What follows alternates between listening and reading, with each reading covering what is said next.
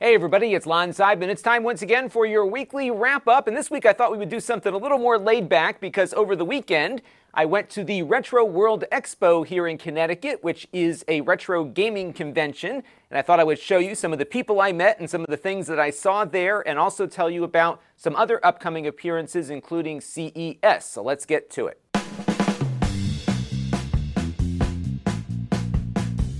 Now, the event took place at the Connecticut Convention Center in Hartford, and during the time the show ran this weekend, there was a home show going on at the same time, and the Retro World Show was much more attended than the home show. In fact, the Retro World Show, I think, had its best attendance ever, so people were really eager to get out of the house again. I also met up with a number of viewers, including Eric's Variety Channel, who watches quite a bit, so hi there, Eric.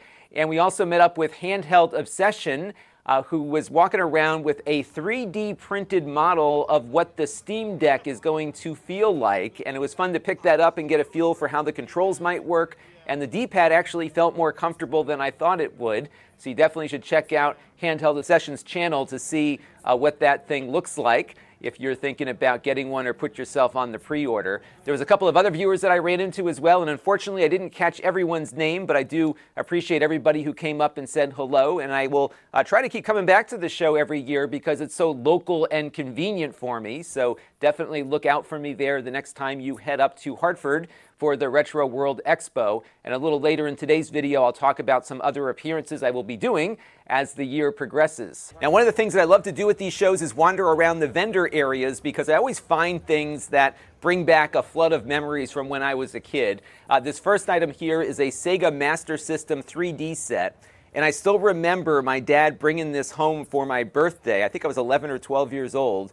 The box felt enormous to me. It feels a little smaller now that I'm 44, but it was a really awesome 3D system. So you got a pair of 3D glasses that had LCD shutters on them, so it was better than just the red and blue glasses. And it came with a light gun, the console itself, of course, and I got a lot of fun video game memories out of that system. And again, I still remember the day that big box came home, and it was great to see one there in such great condition. I didn't buy that one nor anything else that I'm going to show you because I've got all of the stuff already, just not the boxes. So I was able to discipline my spending at the show, but it was still fun to see a lot of this stuff. And it was funny, I stumbled across this Game Boy box, and the same thing. I remembered exactly when I got my hands on that Game Boy for the first time. My mom took me up to Toys R Us for my 13th birthday back in 1989. I got the ticket off the shelf. We paid for it. Then you go to the cage and get your Game Boy, and you're on your way. And that's another box that I regret throwing out. And then I stumbled across a Sega 32X in the box, and what's significant about this one is that the price tag is still on it. Now, the price tag is from a store called Caldor, which in my home state of Connecticut was the department store that we all went to. Everybody went to Caldor, and they unfortunately went out of business a number of years ago. The logo you can still buy on a t-shirt, and I actually saw some people at the show walking around with it.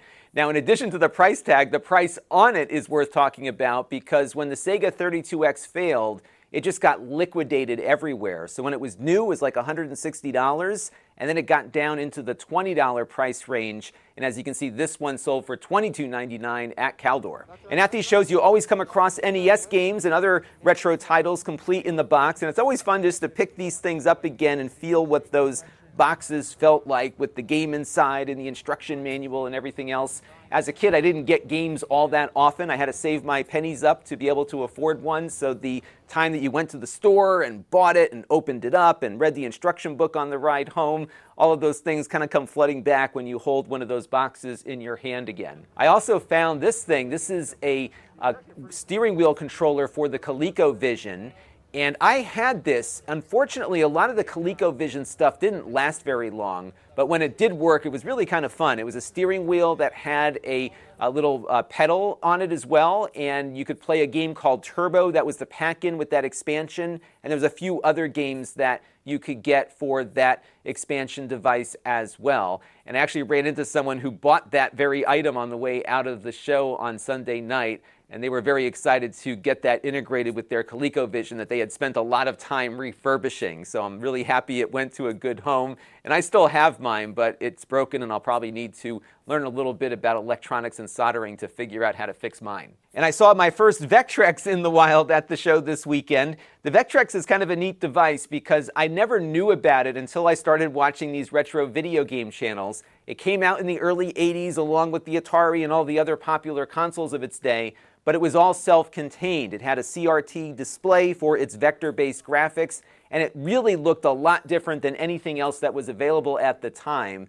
And it still kind of holds up today as a really neat gaming experience. So definitely check out some of the other videos you might find on YouTube about it. I think you'll be as entranced with it as I am. And it's always fun to discover new projects in mediums other than video. This is Mega Visions Magazine. It is a Sega-focused publication, an actual printed publication that covers the past, present, and future of Sega, and it looks spectacular. The writing is great. I did look at a couple of articles as I was talking to the editor-in-chief, and it's a real passion project for these folks, and they're hoping to reach a broader audience with it. They do it on Patreon, but you only pay when the issue ships, and they aim to get these out quarterly. They did publish a number of them before. Some of their earlier editions, they made them look aged, but they have gone to a more modern look to them. But I think it's a really cool publication for Sega fans, and it's definitely worth checking out. There was also a free play arcade at the show that had a bunch of my favorites in really nice condition. There was a Teenage Mutant Ninja Turtles cabinet that my local Dairy Queen had, and I spent quite a number of quarters in.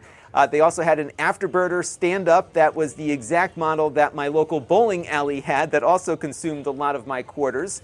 They also had a few nice Nintendo cabinets, including this oddity, a Donkey Kong 3 cabinet that looked spectacular, and it was running Donkey Kong Jr., which was one of my favorite games. One of the things that I loved about the Nintendo arcade cabinets was how far back they set the monitor, so it always had this like dark depth to it that I always loved peering into, and seeing that Donkey Kong and this Popeye cabinet here brought back some memories of playing those games in the arcade as a kid. There was always something special about these arcade games that were never quite matched on the home versions. And there was some random stuff like this pro wrestling thing that was set up there where they had actual wrestlers throwing each other around in the ring, and they were really getting into it. And what's funny was the sound of these guys hitting the mat would just echo throughout the entire hall. These guys were really, they were going for it. It was really fun to watch that live, and I think people got a real kick out of it. Now, the highlight of the show for me, though, was connecting with a lot of my fellow creators. So I finally got to meet in person Metal Jesus Rocks, who I've been watching for almost a decade now on YouTube. We always are exchanging ideas and stuff, and it was great to actually see him in person and talk shop with a fellow creator who I admire quite a bit, so that was great. And Metal Jesus also gave me one of his challenge coins, which are totally awesome. Look how cool this looks. I think I might try to get some of these made up for my channel. I'll just have to get some more artwork put together first. I also spent a lot of time with Tri and Corey from My Life in Gaming. I love what they do. They've got a great reference set of how to get your retro games playing the best in the modern era, and they really give you a good understanding of what you need to start looking at when you want to get the most out of your retro games. So definitely check out My Life in Gaming if you haven't already. And related to the topic of getting the most out of your retro games, my good buddy Bob from Retro RGB was there, and we did a panel together, which I'll have up on the channel a little later this week, about the Mister. Bob's website and YouTube channel are another really valuable resource for really going into the detail about how to get these retro games working in the modern era, whether it's on a CRT or on an HDMI television. He's always up on the latest Mister developments and all the other stuff that is coming out on the hardware side for retro consoles. He never misses a thing, so definitely check him out. And then a bunch of us went out to dinner. We got some ramen in neighboring West Hartford, and I got to meet Destiny FOMO along with Beast, and Tri and Corey came along with us as well. So it was great running into everybody at Retro World Expo. I had a great time reconnecting with friends and meeting some new ones, and there's been a lot going on the travel front for me lately. I was in New York City last week for a Pepcom show. I'm going to be getting in a few items to review from that. And then I've got some other stuff coming up, like the Stream Geeks Summit 3.0. Now, this is a virtual event because it is a live streaming event, so they're going to do it in the medium in which the people attending are working in.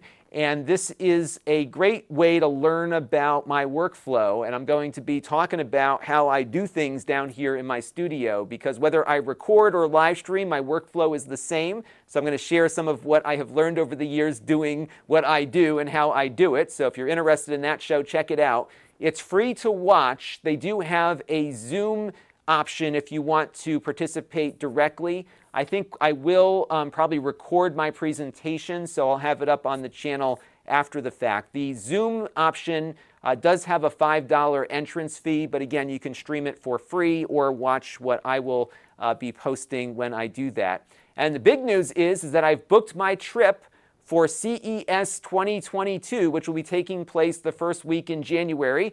I'm hoping that, unlike the last CES adventure, I don't come home with COVID or whatever else I had from that adventure.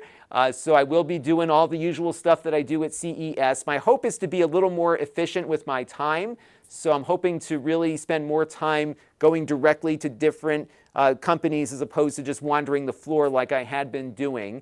So if there is a company you want me to check out, let me know down in the comments below, and I'll see if I can catch up with them and do some dispatches like we have done the last couple of years from CES, which have always been very popular with you. And again, that'll be the first week of January. My flights are booked, so I am excited to get back out there again. Now, we don't have any new supporters this week, but I do want to thank all of you who have been contributing on an ongoing basis, and those of you who watch on a regular basis too, because all of those things equal channel growth, and I'm very excited for 2022 and maybe getting out of this basement every once in a while, and I'll bring you along with me when I do those things. Now, if you want to support the channel, you can go to lon.tv/support and make a monthly or a one-time contribution to the channel. We also support Floatplane, Patreon, and the YouTube membership program. We've got some other places where you can find me, including my Extras channel, where we do unboxings and supplementary content and mini reviews. We have my podcast feed on Anchor, and I'm now doing video of this show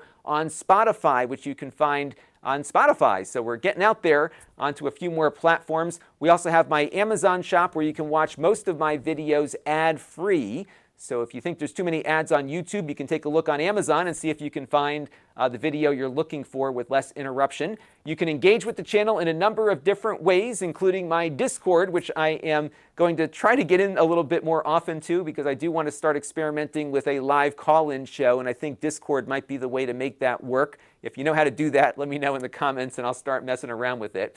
We also have my store at lon.tv/store, where I sell previously reviewed items that I purchased for review here on the channel. There's one of everything. So if you want to be notified every time I add something to the store, head over to lon.tv/store alert, and you will get an email delivered to your inbox every time I add something. And I've got another pile of junk over there I got to get rid of, and some of it's not junk. So definitely stay tuned and let me know if there's anything that's not on the store that you do want to see if I have available. Send me an email to lon@lon.tv. And that is going to do it for this week's weekly wrap-up. Thank you all for tuning in today and all the time. And I'll be doing a few more live streams this week. I've got so much stuff in, and I'm going to be scrambling to get as much of it up here on the channel as possible. So you might be getting a few extra notifications over the next couple of weeks as I continue to crank out content. That is going to do it for now. Until next time, this is Lon Seidman. Thanks for watching. This channel is brought to you by the Lon.TV supporters, including gold level supporters Hot Sauce and Video Games, Brian Parker, Chris Allegretta, Tom Albrecht, Thomas Anfang, Jim Tanis, and Handheld Obsession. If you want to help the channel, you can by contributing as little as $1 a month.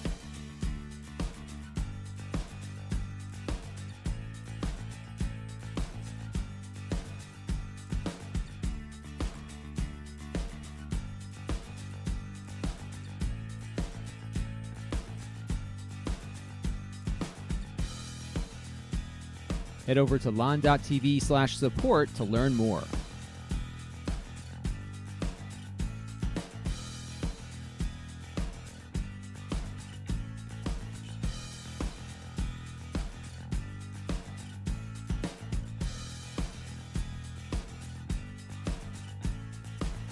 And don't forget to subscribe. Visit lon.tv/s.